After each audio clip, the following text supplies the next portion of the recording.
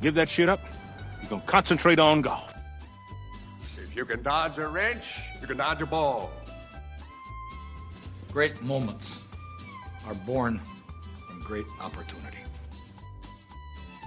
You play ball like a girl! Welcome to this week's edition of a Roy Orbison Tattoo podcast with me, Colin, and my co-hosts, Massey and Paul. This is the coaching podcast with a difference. We watch a movie, it might help if you watch it too, we get a special guest on, and we discuss the coaching from the movie and how it relates to our own experiences. So whether you're in the car, out for a run or a walk, or just using us to cancel out the noise from the kids in the background, we hope you enjoy. Welcome everybody, and thanks to Massey and Paul here again. Welcome lads. Hi lads, how are you all? How are things? Very good, and I'm delighted to say we are joined with Mr. Brian Boyle tonight. So welcome, Brian. Hi lads, how are you doing? Thanks Colin for having me. No problem. I suppose, look, first of all, for any listeners out there, you might give a background on yourself. A lot of them are probably familiar with your Twitter page, the Pam Ireland, but I suppose putting a face and a voice behind it for a lot of people might just give a bit more information on yourself. Yeah, thanks, Colin. Yeah, I suppose my playing journey wouldn't be something now that you'd be interviewing me about anyway if we were doing anything about that. In terms of hurling, it was fairly unremarkable career, really. My coaching journey, really, I suppose, started when I was in 2004 at club level, and with an under-21 team, and I suppose kind of touches base in the film. I've been very fortunate. The people I've had around me are kind of linked in with over life that have kind of shaped where I've gone. So went on to that and coached at various age groups, starting with under-21 in the club, and then went into Camogie, was with Tip Minors, Tip Intermediates. Then we went on to Tip under-16s. Lucky enough to have a bit of success there, which led into the Tip senior job in 15, 16 and 17. Don't think I did massive damage there. Kind of came out of that then and went back with the Tip under-14s for a couple of years because it tied in with studies I was doing at the time, and back to some club underage coaching again with my club Drum and Inch. And at the moment now I'm coaching Mary I Camogie teams, and I'm also primary school teacher and principal by trade, and I'm a PE tutor, primary school PE tutor with Hibernia College. I think that's pretty much easy, man. Yeah, I sure look, I suppose, yeah. And just give a small bit of update, or I suppose just give an explanation or a small bit on the Pam Ireland, I suppose the background to that. Yeah. I presume studies kind of led you down that route a small bit. Yeah, look, Pam Ireland, physical activity and locomotor movement. I suppose when I was exploring where I was going studying, as I said, I came out of Tipperary Camogie senior panel in 2017 and kind of wasn't exactly sure where I was going, but knew I wanted to do a bit more research and go down into the sports science route and explore fundamental movement skills really and their underlying significance. And just went out there, and apart from the unbelievable work that, say, some coaches were doing around the country and the PDST were doing for PE, just found that there wasn't much in terms of a one-stop shop for resources. So it was sporadic, and it was just really in an effort to try and provide a place where people could be familiarized with the name and could come if they were looking for PE content. You know, I'm not ashamed to say I'm a bit of a magpie. You know, if I find something, I'll put it up there, or think something that would be useful to others, and then have created a good bit of content as well. That's really where that came out of, and then have developed, I suppose, part of Tipperary Camogie. It was kind of over development squads, and we would have done some athletic development for a number of years with 13s and 14s with some of the programs that we put together based on those resources and that. And yeah, so I mean, it's kind of gone from strength to strength. It literally only started as Twitter, and then we start putting resources together, and the website, I suppose, was a logical follow on, and then kind of, I suppose, resources now have sort of reached the you know, kind of becoming to the end of that side of things really in terms of what I'm creating, but kind of decided then to try and put a mobile phone app together to try and make it more accessible, you know. Excellent. And just like you're obviously, you've coached across many different areas as regards, like obviously in a primary school, being a teacher by profession, you're working with young children. Like, how do you see the difference of a coach, let's say, from adults to college students to like teenagers with the 14, 16s and stuff like that? How much of a different type of coach do you need to be for each one of those strands? I think, and look, this is solely my own opinion, but I think you need to be you need to have stronger skills with younger people, not just the coaching side of it, but you need to be have a more analytical mind, because I think particularly I've seen it going back with our own club. You have players who might be dipping in and out of county squads and development squads, and then you have young guys who maybe are struggling really with the basics of the game, and they still have a place to play in the parish and in the community and in the teams in large. So trying to marry all that together, I find far more challenging. And you're going into a session where you're kind of trying to challenge a specific group, and you're trying to assist another group at the same time. And whereas I suppose when you come into county and you come into, say, colleges, you're dealing with a certain caliber maybe of player or a certain standard. So it's, I won't say easier, and there's challenges there as well, but I just think that the club and being at the cold face with the younger players provides a lot of challenges. A great place for any coach to cut their teeth, really. Excellent. And I suppose, look, we better get on to the chosen topic of discussion, which was the film Win the Game, Stand and Stall. What was your incentive for picking this movie? There's a bit of a story, I suppose. I was listening to a podcast in America a number of years ago, and they were just touching on it was around the time Ireland played the All Blacks in Chicago, and they were just talking about the winning streaks of teams. And it came up about this team that had a 151 game winning streak across a number of years. And I just found it fascinating. I was with Tipperary Senior Camogie at the time, and we were struggling to win games. And yet here was a team who, throughout a number of different reincarnations of a group of players, like a different group of players every 2-3 years, have managed to extend that to 150 games. So just went researching it and found the coach, and he had a book, which is Chasing Perfection, which I have here. I look upside down now, but the coach, what really spoke to me then, I suppose, is I just bought that online. You had to buy it from the coach's website, and he sent it to me with a personal note inside from America, I suppose. And I just thought, here's a guy maybe who values leaving positive, outcomes with engagements with people, and trying to have a positive effect on those interactions. Just went on then and saw the film, and I thought it spoke huge amount about the humility of the guy, that the film starts when he loses his first game at 150, not at the start when he wins his first. And I just thought that was something that, spoke a huge amount about the guy. He's actually in the film quite a bit himself. If you look at some of the team talks and some of the stuff on the sideline, he's the guy who does none of the talking. There's one piece in the dressing room there where they're on a really hot game where the weather is really hot and they're throwing guys into ice baths.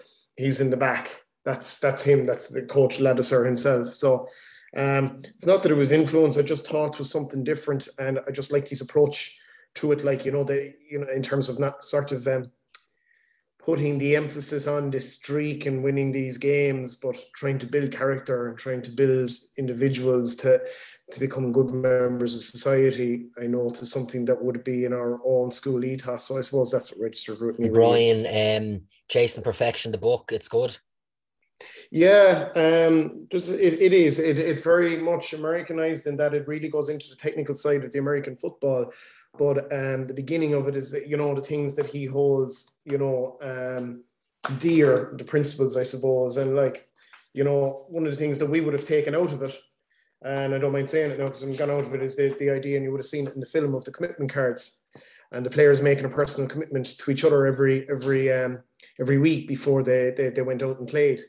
That's something that we would have adapted in Tipperary and adapted when we were trying to get, maybe, we had a huge amount of young players coming into the side, and, just allowing people to build a trust amongst each other when they were going out in the field, and they're just saying, look, I'm going to work really hard for you today. Do you know what I mean? And that kind of thing. And, so the first few chapters of it are very enlightening as regards that. And, in terms of his non-negotiables, I think he said once in the film, where a guy said he was going to die in the field today and leave it all out there. And he said, it's only a game at the end of the day, and he also said, what was it about it? Oh yeah, the perfect effort was what he was quoting. So something that we have huge control of ourselves, maybe as coaches, and maybe an idea of what we'd ask of our players rather than the old fire and brimstone in the dressing rooms.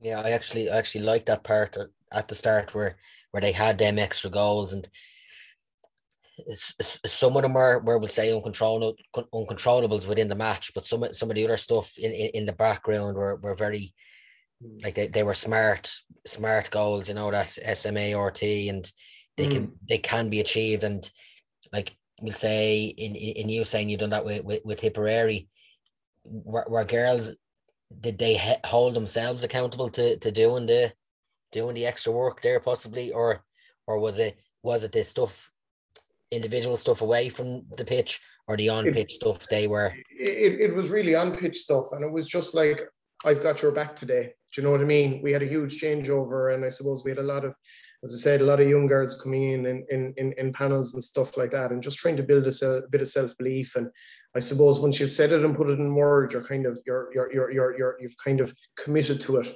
So it's really a case then of going out in the field, and like, we didn't need to say too much after that. Now I know we didn't have huge success, but in that year we got to a Munster final, we were beaten by Cork by a point, and we were beaten by Kilkenny in extra time in the league semi-final. You know, I'm not putting it all down to that, but I'm just saying that really it allowed the players to take ownership of what we were trying to create, you know. And how did you find that the Shire newer girls took to it? Did it take them a bit of time and effort to get them to call out their commitments, or did they need an older leader to start it off, or what would that work? What we decided to do was do it in smaller units. So they were really, in terms of, rather than standing up in a group of 20 or 25, that was literally maybe the 6 starting forwards on the day.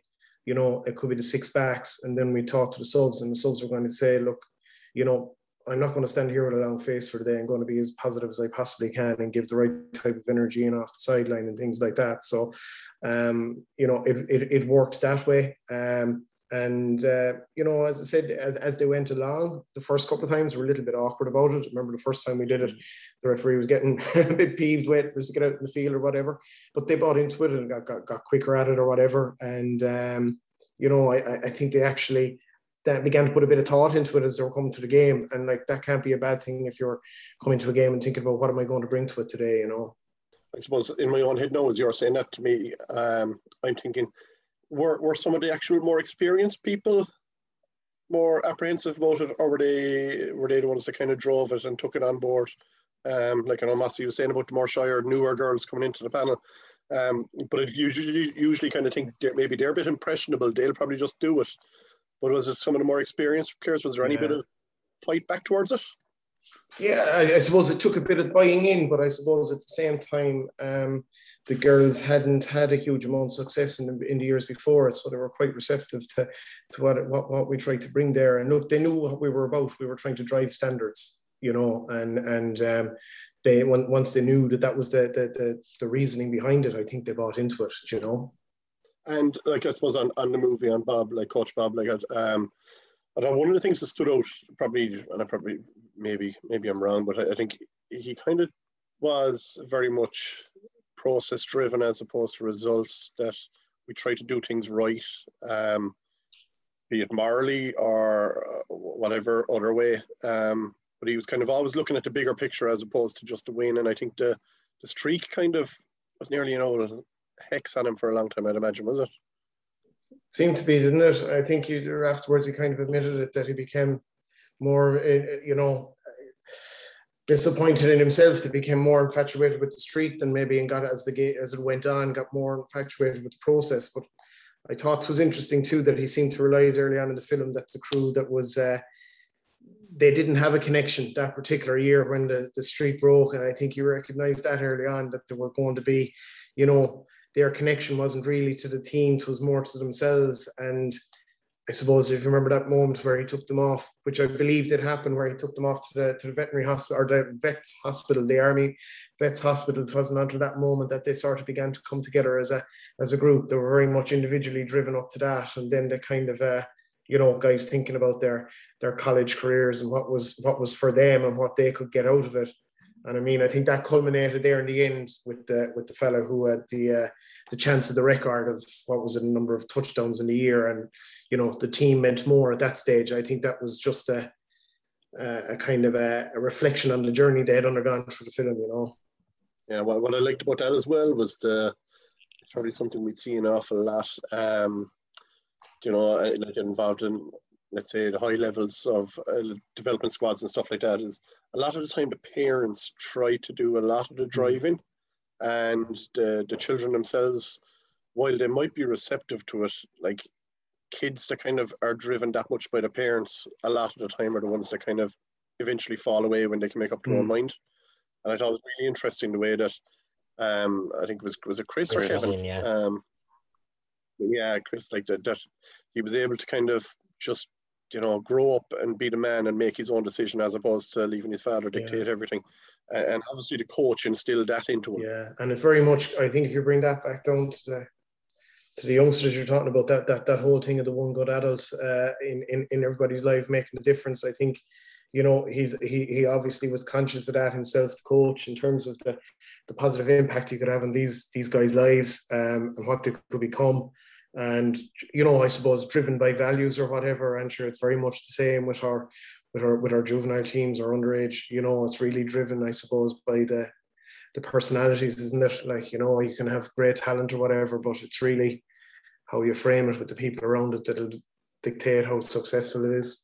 Yeah, you know, you mentioned there, Brian, that the trip to the vet's hospital, and like it was really good, but just within the film, I just really didn't like the way, we'll say, on the bus out there, we'll say the wide receiver moved your man out of the sea, and it was literally, he ended up with the piss getting spilled on him or whatever, and then he straight away back on the bus, and the change had happened instantly. And I know it's for film or whatever, and we have to get it across in an hour and a half, but it was like, Jesus, lads, you could have waited 10 more minutes into the film before he has this deep and meaningful character change, you know. Yeah, absolutely. Yeah, kind of. Yeah, they could have held us in suspense for a little longer. I'm glad I didn't go that extra 10 minutes, I'll be honest with you, Paul. but like that was a bit staged or whatever, but I really thought the way they handled Chris Ryan and his opportunity to get the record at the end, and we'll say just beforehand, Coach Ladd had given the responsibility to Salinga, quarterback, to make the calls and what plays are being made. And like, obviously the team was driven towards, we'll say, Chris Ryan getting his individual success, which is the sign of a good team. But then Chris Ryan didn't want at all to have that success, and they brought it back to what Coach Ladd had given to them. Like, you know, I thought they done it really well, and it's like, and we laugh and joke about this a lot. It's probably one of the moments where Colin was getting a little bit teary watching it or whatever, you know. But it was well handled. It was well handled. I thought the thing whereby, you know, to Ryan, it meant nothing. The individual honors meant nothing if the team didn't get something from it. I just thought that showed huge growth, and I suppose it would be something that we probably all try to or you know, endeavor to create within our group of players, no matter the age, wouldn't we? And it is like, and it's typically after the fact, we'll say, when someone does achieve the high score or gets an all-star, gets player of the year awards, and they're like, oh, it's not about this, it's about the team. But that was a real, like, that was, I thought it was really powerful that, like, the team does come first here. Like, I could very easily get this score, but that's not what it's about at all. Yeah. And it's kind of, I suppose it reflects a small bit on that dominant child that we all see in underage, maybe dominating at the under 12 and the under 14 age groups, or whatever the age group is, you know, that the physically dominant gets all the accolades. And, you know, we all know that the pitfalls in that, I suppose. There was one thing I found very interesting in the film, and it's relevant to a lot that goes on in sport, and even over the last couple of weekends, there is, after their streak of 151 games, that they went out and lost the next game again. And it's like, say, a club team that have won X amount of club titles in a row, and once they lose one, they lose that sense of what's the word? Can't even say it right. incivility. I'm going to try cutting that column. They lose that aura about them, and other teams then believe that if they're beaten once, anybody can beat them, or we have our chance. Like, go back to Ireland beating the All Blacks that time, say 5 years ago in Chicago. If Ireland didn't beat them 5 years ago, would they've beaten them the last two times they've won their match? Kerr Finn around say 6 or 7 all Galway titles. They got beaten by Bellew last year, and then got beaten in the final this year.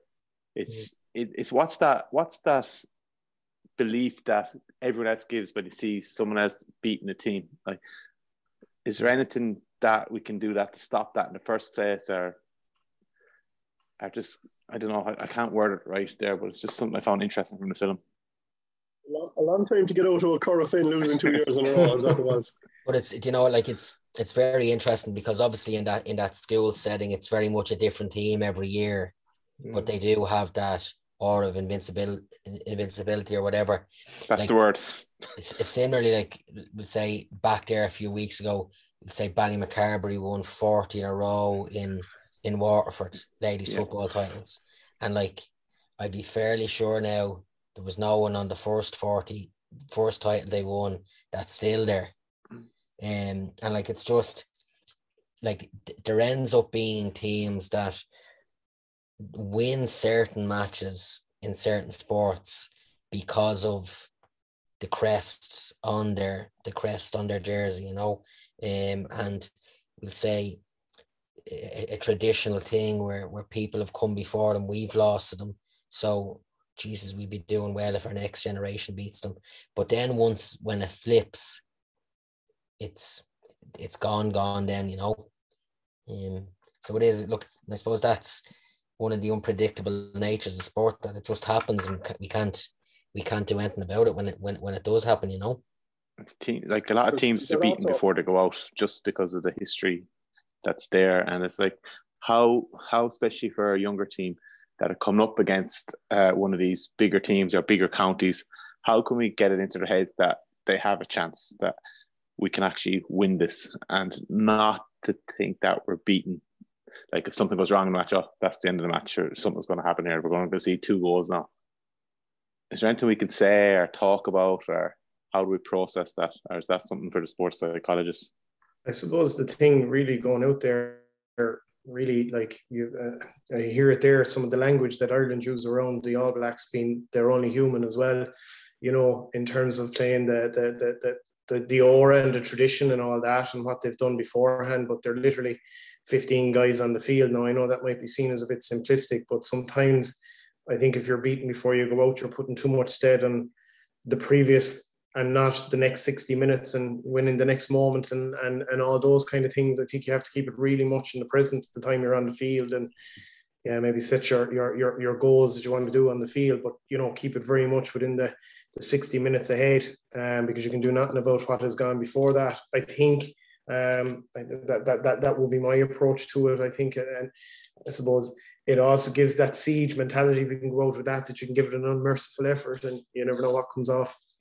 Sorry, I was just saying, just like you did kind of mention it, Paul, about you got those teams that are winning all the time is one thing, but also the teams that never win, like just breaking that first duck is I suppose it's probably one of the hardest things. And like, I know county final season at the moment, and we like winning county titles or All Ireland titles involved into county, it's unbelievably difficult to do, you know. And for clubs that have a bit of a tradition of it, it just seems like that the ball might just break a little bit easier for them sometimes, but it is a big thing.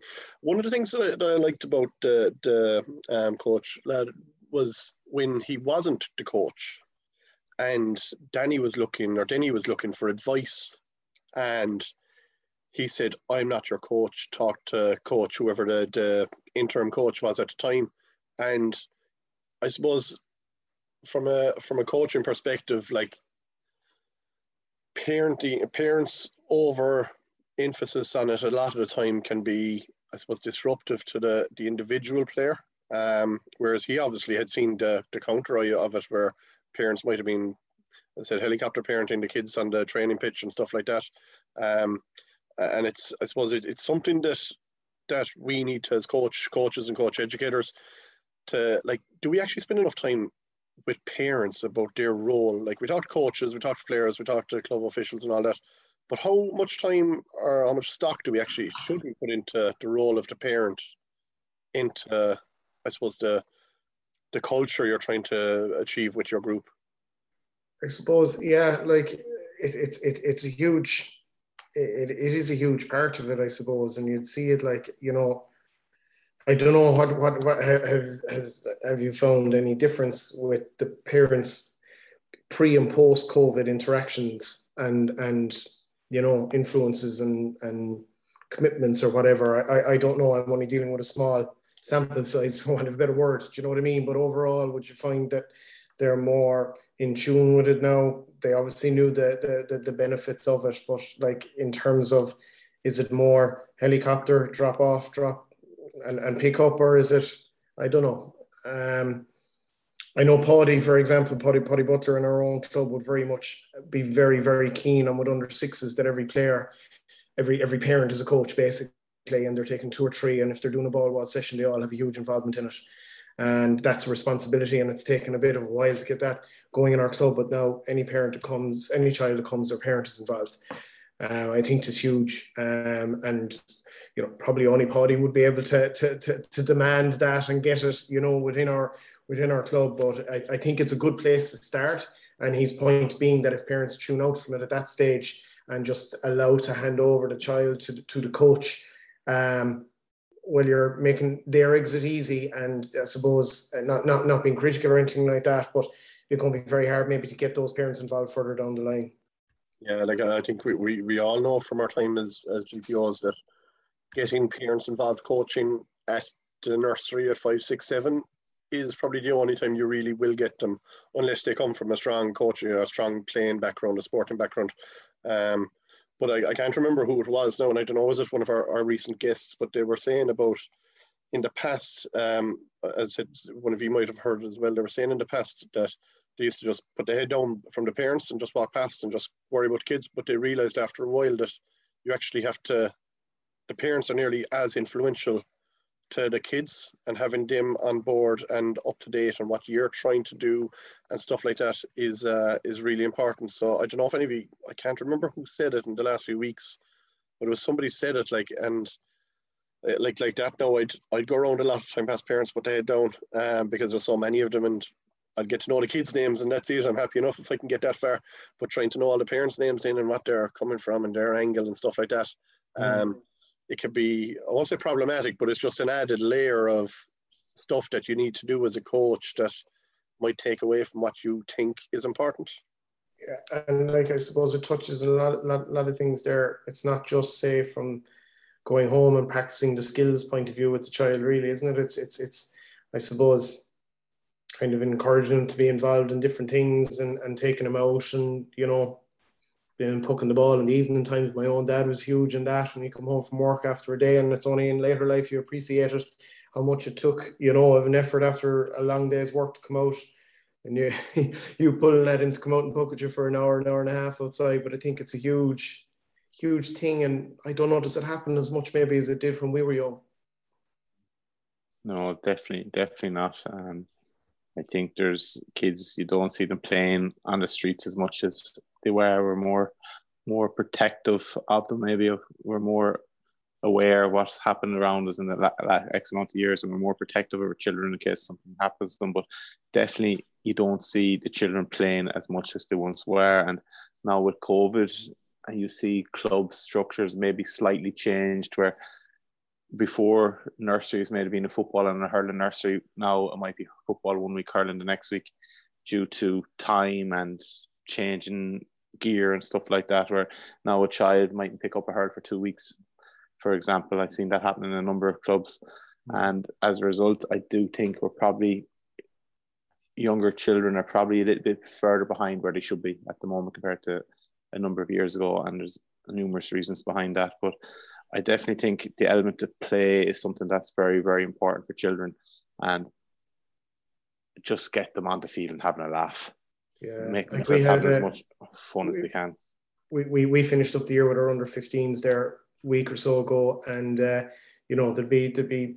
So we brought our players who were actually underage next year and played 9-a-side against 3 of the other teams in our area. Just guys who wouldn't have had played all year, kept away the guys who were involved with squads. And there was no medals, there was no nothing at the end of it. The guys just loved getting out. And one particular moment sticks in my memory of a player who got a goal. And I know that's what will bring him back to the field next year, not all the nights that we trained on the ball wall or or the drills that we did or anything like that. But that kind of moment, that light bulb for him really is what will bring him back next year, and creating as many of those for them or giving them the opportunity through games, I think is huge. Yeah, and play as many games as they can as well. Like it's like the kids just love playing games, and it's massive. And like we missed out nearly a whole year of it there, and there's a lot of catch up there. And it'd be interesting to find out was there much of a drop off as a result of COVID over the last 18 months with teams compared to teams X amount of years ago, or is it a case that because children, as we sort of mentioned it earlier on, as a result of children didn't have the opportunity to play, the parents are more appreciative of the games being provided and are more willing to get involved or bring their kids down to training? It'd be interesting to see what the numbers are like compared in a couple of years' time and from a couple of years beforehand. Yeah, I think the second lockdown, I'm sure you probably talked about it, but like the first lockdown and the time of year that it happened, kids just seemed, and the weather was really nice that time. They seemed to be out exploring, within their 5K. But I think the second lockdown there, kind of January to March, and the time of year that we're in, I don't know whether that could have been seen as an opportunity to do remote stuff. It probably drove people mad, all these Zoom sessions. But I don't know that maybe have more effect on the player maybe than the earlier time in the year. Do you know that? I suppose there was more opportunities for free play during the first lockdown than there was in the second lockdown. It didn't, like, it was March time and the weather was perfect. So I remember for our own kids, we got a trampoline. Lucky enough, we got a trampoline and they're out the backyard every day. If it happened the other way around, for the second lockdown, when it was dark and it was dreary and it was miserable, the experience would have been a lot tougher to take. From clubs, from GA clubs that I know of, I think most of them would have had an upturn in numbers and consistency of numbers, training and participating. And I think a lot of it was because there was nothing else to do. A lot of the indoor activities were all shut down until recently. So let's say if you had a child doing gymnastics or dance or anything like that, there was nothing for them. So a lot of GA clubs, especially in the urban areas, had an upturn in numbers. But like from my own, like we held 208 blitzes and 207 blitzes in October in Cork in Páirc Uí Chaoimh on the AstroTurf. And like we would have felt, no, it was pure eye test, no skill test or nothing, that the under sevens were way behind what under sevens would have been before. And I think just that lack of training and game time and actually being holding the hurley and kicking the football, the lack of actually doing that on a consistent basis really knocked him back. And that's an age group as well where, like Massey, I think, I don't know, it's easy around that age now where like 6 and 7 is kind of when they really start getting into it. The nursery at 4 or 5, if they're down there, just down there with for fun. But it's 6 and 7 because they're in primary school as well. They might be seeing Skeena School or coming to Munster teams and stuff like that. It just becomes a little bit more into them. But we just, as I said, from the eye test, it just, the 8s and the 7s now, there is a big jump anyway, but it looked absolutely enormous, the gap between what they were doing. I think the 7s just their first year of proper training and games and stuff like that. So no, look, as I said, everybody's in the same boat, I'd imagine, and it'll all balance out county-wide and club-wise and stuff like that. But I did think it was probably something looking back now, like, could there been something differently done? As you said, Brian, like the remote sessions, there's only so much of that people can do. But like, what could we do to fill that little gap, I concur a bit there. I suppose we had, would have been, when we went back to school, the way we went back in the staggered entry, we were back for a couple of weeks. We were coaching beginning in school, and we were kind of conscious that it finished up for them in March when they would have been coming to the pitch the first time round, and they were coming back then second time round, and then I suppose it kind of finished again. If I can't remember the dates now, but it's sort of, they had a curtailed year that year then when they came back. and was just even trying to get them used to the session and the basics. And I think it was really, you know, you didn't want to get bogged down too much on, shall we call them, I hate the word now, fundamentals, but if you know what I mean, the kind of the essential skills of the game, because they were just mad to be out and playing, and that all because all that had been removed and all that energy hadn't been expended. You know, you always find, say, in a P lesson or in a session that you'd have a little energy burner at the start to get them sort of receptive to what you'd be kind of trying to do, and just get them into the zone where you'd get a few more seconds concentration out of them. That wasn't there. That hadn't been done. So I just found that it was an experience on it. It took an awful lot more organization, needed more coaches, a lot more station teaching, and a lot smaller groups to be able to do anything purposeful. That's what I found anyway. And I was talking to a couple of other coaches to kind of contact me and said, you know, he had 45 or 46 under sixes and eights and really didn't know where to begin and wanted to oversee it. Had loads of help, but wasn't sure if it was the right kind of help, really, that you know, that they wouldn't kind of, you know, he just found it really, really hard to get around and make sure that they were doing everything that he had wanted to do and they were adhering to the coaching plan and so on. And I don't know, I think maybe you just have to go with it, really, don't you? If you kind of take a step back, are they enjoying the game, and try and fix maybe some things as you go along. One thing we did with the hurling with the small kids starting is we bought tiny mini hurls, 18, 19-inch hurleys with them, and found that really helped at the beginning, just in terms of their first interactions with the game. They could hit a ball or they could pull it in the ground, and you know, the hurley was nice and tight to the body when they were swinging it, and you know, it was nice and light. Just found that things like that helped. You know, it got them off to a good start anyway, because it just found with the you know, the hurley, which would have been the normal size, you know, they were getting bogged down and stuff that would, if you put yourself in the child's shoes, you'd be frustrated yourself. Do you know what I mean? So trying to make those things a little bit more attainable for them. Like even socially, a lot of children found it hard to adapt being back. Like it's like you think it like it's the current first class boys and girls this year. Please God, will be their first ever full year in school.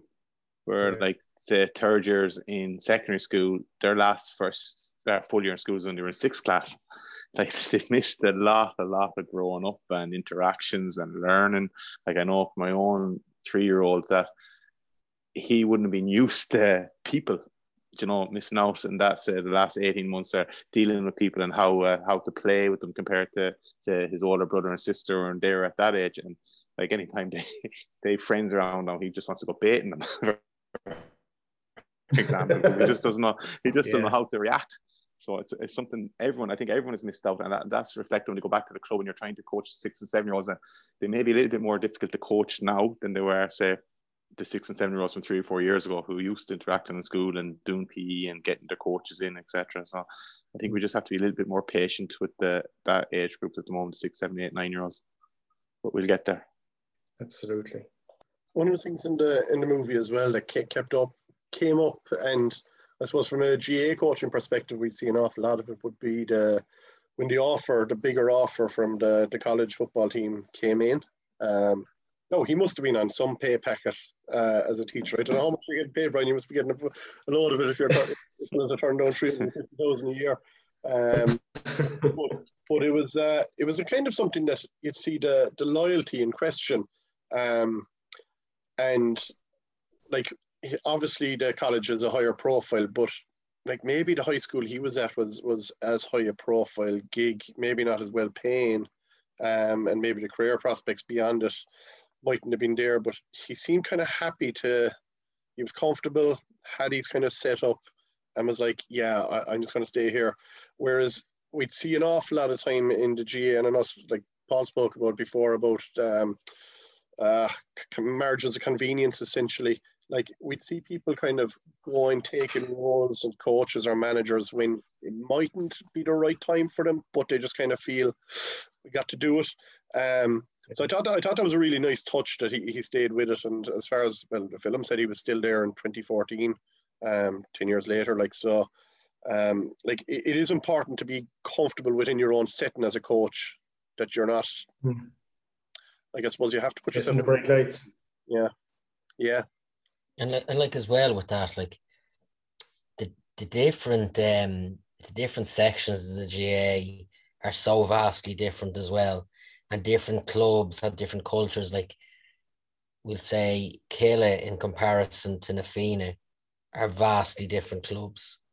Underage intercounty, where it's about development, is completely different to senior intercounty, where it is about winning a lot of the time, not all the time, but like if you're not winning, you're coming under pressure because development doesn't cut the mustard. And then you've your school setting, and some people are really good in the school setting and can transfer to looking after a senior club team, or people are really good in a third level environment, but they can't go into the intercounty environment. So all them things are so different. And like Coach Ladd had an environment there where he got, so obviously he's 20 plus years of experience of working with young lads, and a young lad, a 16-year-old now, dealing with a 16-year-old the following year, dealing with a 16-year-old the following year. There's constantly change. And as long as he's developing, which he obviously was, or any coach is developing and learning on, we'll say, having 20 years of growing experience rather than 1 year of experience 20 times, as long as you're getting that sort of a situation in, you're in good state. And maybe you don't need to move to a different environment, because if you're changing things subtly all the time to make your practice better, you don't need to go off and seek a challenge in a different environment or setting. He was happy, like, so if somebody's happy doing something, why change it? Unless you're driven by a challenge. But he seemed to be just very content in himself, and he thought that the pupils and his team needed him, as in they were gaining experiences about life from him, and that's what it was, his motivation, I believe. He thought it'd be, as you mentioned there yourself, it'd be a different clientele completely when he was in college, probably a different type of pressure that he wasn't used to. Maybe he was comfortable as well, that's another thing. But if you're happy doing something, you don't always have to go chasing something else. Absolutely, yeah. I mean, it's you kind of live with your choices and be happy about them. Do you know what I mean? And like, I suppose he wasn't, as he said, he wasn't fully driven by the results. Now, I'm sure somewhere along the line he was absolutely gutted when they lost that streak. But at the same time, he seemed to put more stead into the kind of the creation. And maybe this answers why he didn't go to the college side of things, which will be very much governed by more so by results. But I think he was kind of happy that these guys, it was a homeschool football team, they were going to become members of the community, and he took great pride in maybe them having a positive influence in their community. And, you know, comes back, as I say, to being the good adult in their lives that maybe facilitates them making good decisions. And by them good decisions, they're affecting a huge amount of people as well, you know. So I think maybe that waterfall effect. And as well, Brian, there was a real good scene towards the end of the film as they were preparing for the final, and there was the promotion of it on the television at home in the house, and the junior, who was a junior in the school, started talking about, we won our first 2 games, and by the time we finish school we're going to have a 33 winning game streak. And like his disgust in that fella who was, we'll say, maybe 3 years from getting to being on his team, that was the mentality he was thinking and going, Jesus, I need to stay here, because that's not the mindset we want people to be coming out with. And isn't that kind of reflected in the 2 storylines of the last number of years? You know, forget the club championship. Remember the Dr. Crokes and the Curra Finn storyline, that they were, you know, they weren't really chasing success at underage. They were really concentrating on creating characters that could fit into their adult systems down the line, and you know, be positive club members. And you know, they concentrated more on the, how would you say, the skills of the game. Yeah, developing the character of the person, I suppose, as much as the lining their pockets with medals. And I suppose, is there something in that? Absolutely. If you can get your players and underage players to become senior players, you've done a very good job. And you get them become senior players that fit into a senior team straight away, you've done an unbelievable job. So it's like a lot of them clubs you mentioned, Perfin, Crokes, Crossmaglen, Nemo Rangers, etc. They mightn't worry too much about underage success, but they know if they develop the players and develop characters, that the club will be stronger for it in the long term. And I think that's something that a lot of clubs should look at. Yeah, I think it's probably one of the things in the GA is the competitive nature of it has kind of taken away a lot of the opportunity for those values to be nurtured. In that, let's say, Brian, you're doing a fucking great job at Tipperary Camogie. The girls are really, improved as people. They're going back to their clubs. Personality, the boys, they're great. But if you're not getting results, people are going, nah, sorry, Brian, good luck, Yeah. And for that group of 30 or 40 or 50 girls over the last 3 years that might have had a really good experience, really enjoyed what they were doing, and if they're enjoying on the pitch, they'll bring that back to their life, be it in school or college or whatever. But if the results aren't there, there's somebody chomping at the bit for your head. And I suppose it's just the way the GA has gone up. Paul has mentioned a while ago about the differences between inter-county senior and under 13 development squads, or even club teams, a club second team even at underage. But it's a lot of the time the top end of it is just purely results driven. I know you mentioned Corfin and Crossmaglen and those clubs, but like there has to be a huge fall off of people in those clubs that don't come through. And are they still nurtured within the club, or do we just hear about them as a success because they win counties, they win All Irelands? These are the good things they do, but is there stuff behind that we're not seeing? Is the fellow who may have been a junior B footballer just left at that, and is he not brought along as part of the culture? I don't know. I said I'm just probably get a solicitor's letter now from some club for slander. But it's just when we mention all these big town teams, I still look at the rate of attrition that these clubs have compared to a small rural club.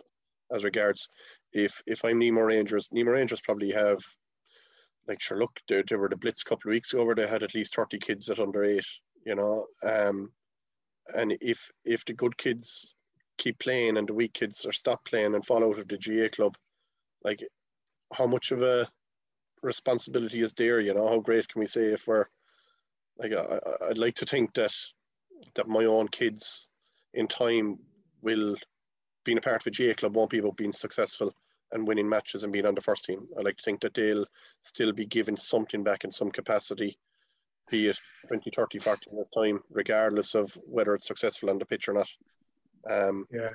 So I think you'll be talking there about legacies, Colin. You're just talking about Coach Ladd and his legacy. I think that's a really positive legacy for a club to have. If you're somebody that's kind of gone to school in the local primary school and has played for the club and has kept some link in, be a coach or player or whatever, and comes back and decides to settle in the parish and give something back to the club again, and their children build in the parish, maybe their children go to the local school and it keeps regenerating itself like that. I think that's I really think that's one of the things that's often overlooked from a GA, and the positive effect the GA club can have in a community, a rural community particularly. Anything else on the movie that stood out for you?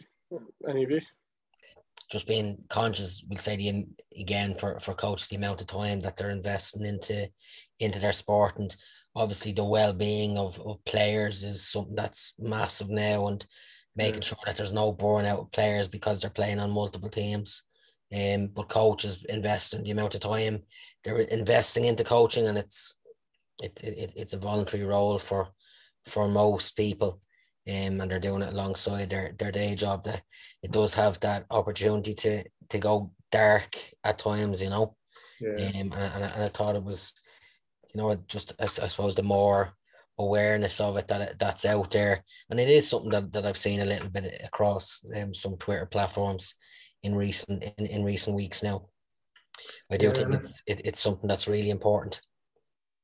Yeah, and I think, look, coaching wise, and absolutely no expert on it, and still learning every day I go out. But I think it really has to be about your perspective. It comes back if you're driven by certain material gains too much. I think when that dries up, or if they're not forthcoming, maybe your love or what you're going to get out of it as a coach isn't as much as it is if you're creating positive experiences for the child. Like, I mean, you know, kind of going off point a bit there, but like we're talking about the dominant child. I mean, the aim for us really is to make sure that in 5 years' time, when he comes up against guys who are physically as able as him or her, and as competent skill wise as him or her, that we've given him enough or her enough to hold up on. Because if we're going to concentrate fully on them being physically dominant and winning us games and scoring 6 goals and 5 goals in under 12 games, we're probably failing them ultimately. Do you know what I mean? In terms of what they can get out of it long term. And you know what?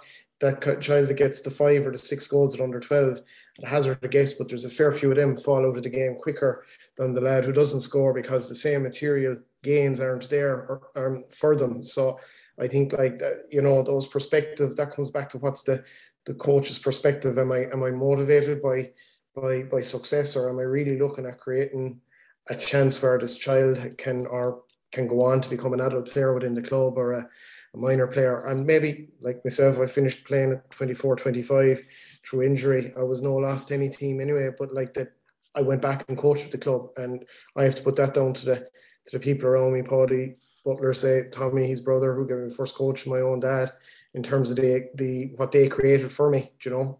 There was 2 things I liked from the film. I liked his assistant coach. He was a good guy, and he was well able to.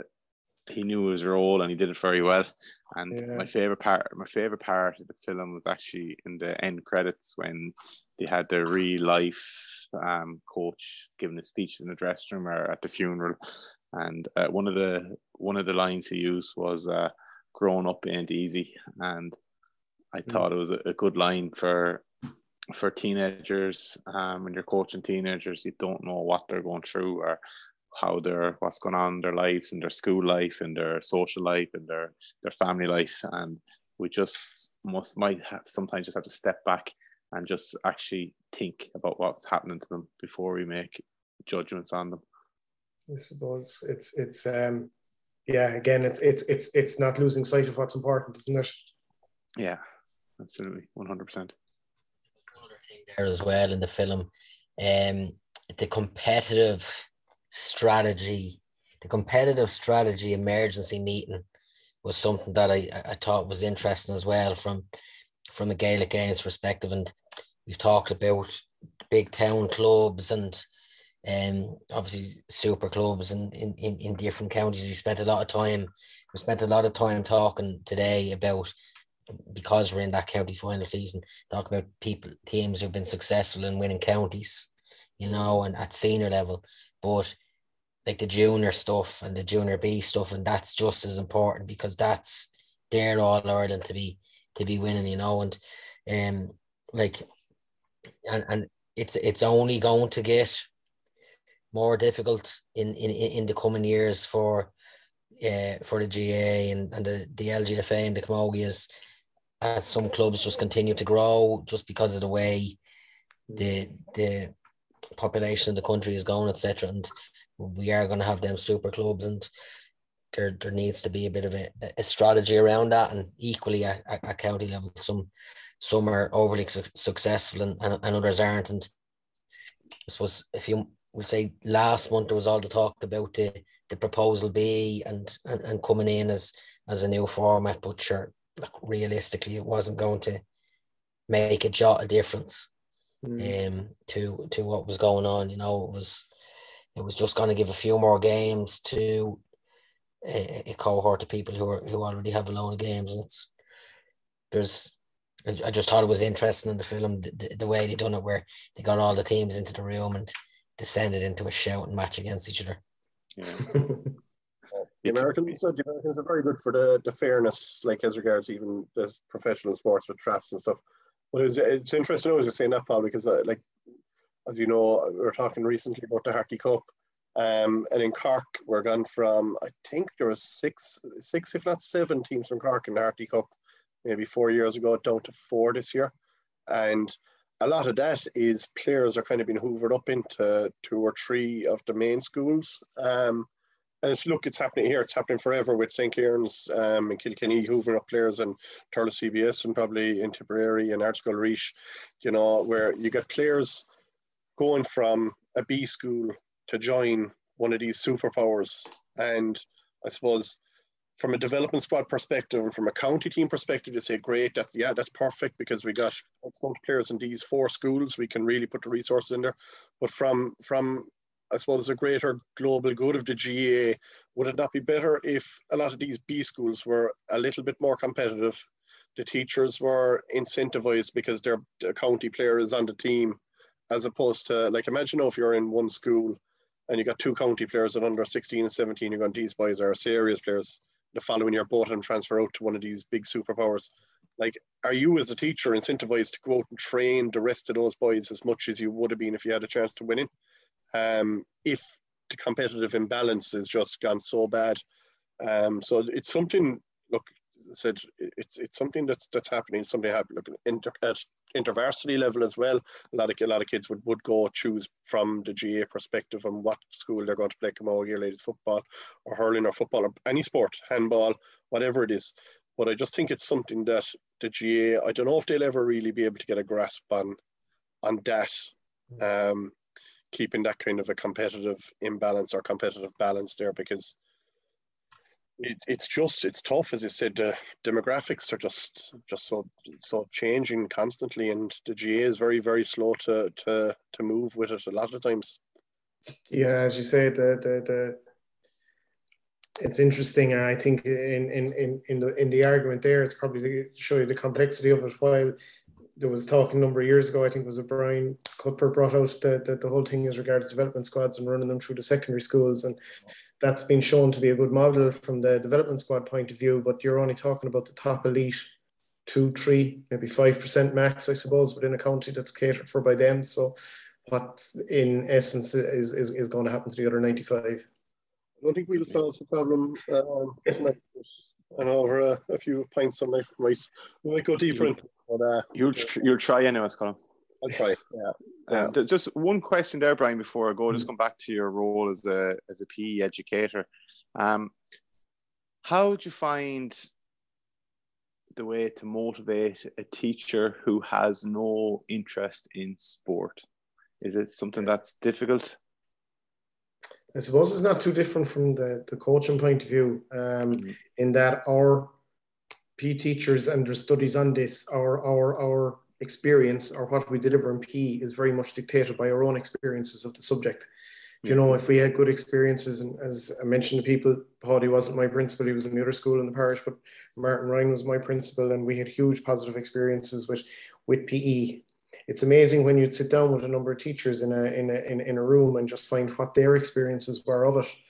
And then you kind of turn that into when you're doing a practical session with them. And it very much does equate that person who had either reluctant experiences of it, or, you know, that if you weren't playing the GA game, you weren't getting any PE. It's amazing how many people have had that experience. It is quite difficult, and it is a challenge, but I suppose what you are trying to show is that the emotional benefits for the child, the physical and emotional benefits for the child on top of everything else can't be something that we really ignore as teachers. Do you know what I mean? And if we are only able to play 4 or 5 games, you know, or there's 4 or 5 go-to activities that we can do, well, that's brilliant. Let's bring those to the PE yard every single day. The child won't get sick of playing rounders or kick a cricket or whatever game that you decide to bring to the yard. They'll love it. You know, and I think that's key, so that for every teacher, even the reluctant one, you know, get out there and like it's just what it teaches them, the self-efficacy and the empathy that they develop, the child develop. They don't get it in any other subject, you know, and I actually think it does help in terms of if a child is experiencing that, and I'm probably going on a rant here now, they're also able to deal with some of the emotional baggage that comes on a GA pitch or a soccer pitch that little bit better than if they haven't experienced the winning and losing on a P yard, if you know what I mean, you know, inside in schools. So it is a challenge, and as I say, it's very much dictated by people's own experience. But what you're trying to do is is talk to the teacher in an open way and just say, look, is there any way, what's your own kind of reluctance around it? Try and remove that reluctance and maybe give them some go-to activities that are easily organized and that they can throw in with any group, and look, every teacher, it's the same. You have a teacher who might be into drama or whatever, and we all remember the teacher who loved history and geography, but we remember them because of the effect they had on us. And you're trying to encourage teachers to realize the effect that they will have on the child, by encouraging the PE. Very good. Excellent. Brilliant stuff, Brian. Look, will you tell us where can people find you on Twitter and the app and stuff like that? So look, at Pam_Ireland is the Twitter page, and all resources kind of go out through that. The mobile app, I developed it myself, so it was fairly basic. It wasn't accepted by the iStore. So if there's anybody out there who's willing to take it on and design it for use on iOS, I'd be more than grateful. But it's only available on Android at the moment, and we brought out a couple of magazines there online as well, with some brilliant articles from the likes of Richard Bowles and Phil Kearney and even Coleman Noctor and people like that are available on the website that are just, particularly good one there. Phil Kearney put in the last one, particularly with a teacher who might be reluctant to PE, was the recycling of setups and things like that. So we're not constantly changing the posts and cones, and just some nice ideas around that. So, they're all available on the app if you have Android, and if not, just it's a Google site. It's www.pamireland.com, and to bring it to the website, and there's a list of podcasts and different things there as well. So, right. Excellent stuff. I think I'm lucky enough to be an Android man, Brian. So I got a feeling the two boys are Apple. Wrong, but I got a feeling, that it. So look, that's great, Brian. Look, thanks very much for your time. Really appreciate it. Look, and hopefully we'll talk to you in the near future. Thanks, lads. Brian. Thanks a million. Really enjoyed the opportunity and love the chat. Thank you. We are into season 5 now, so thanks to everyone who has listened so far.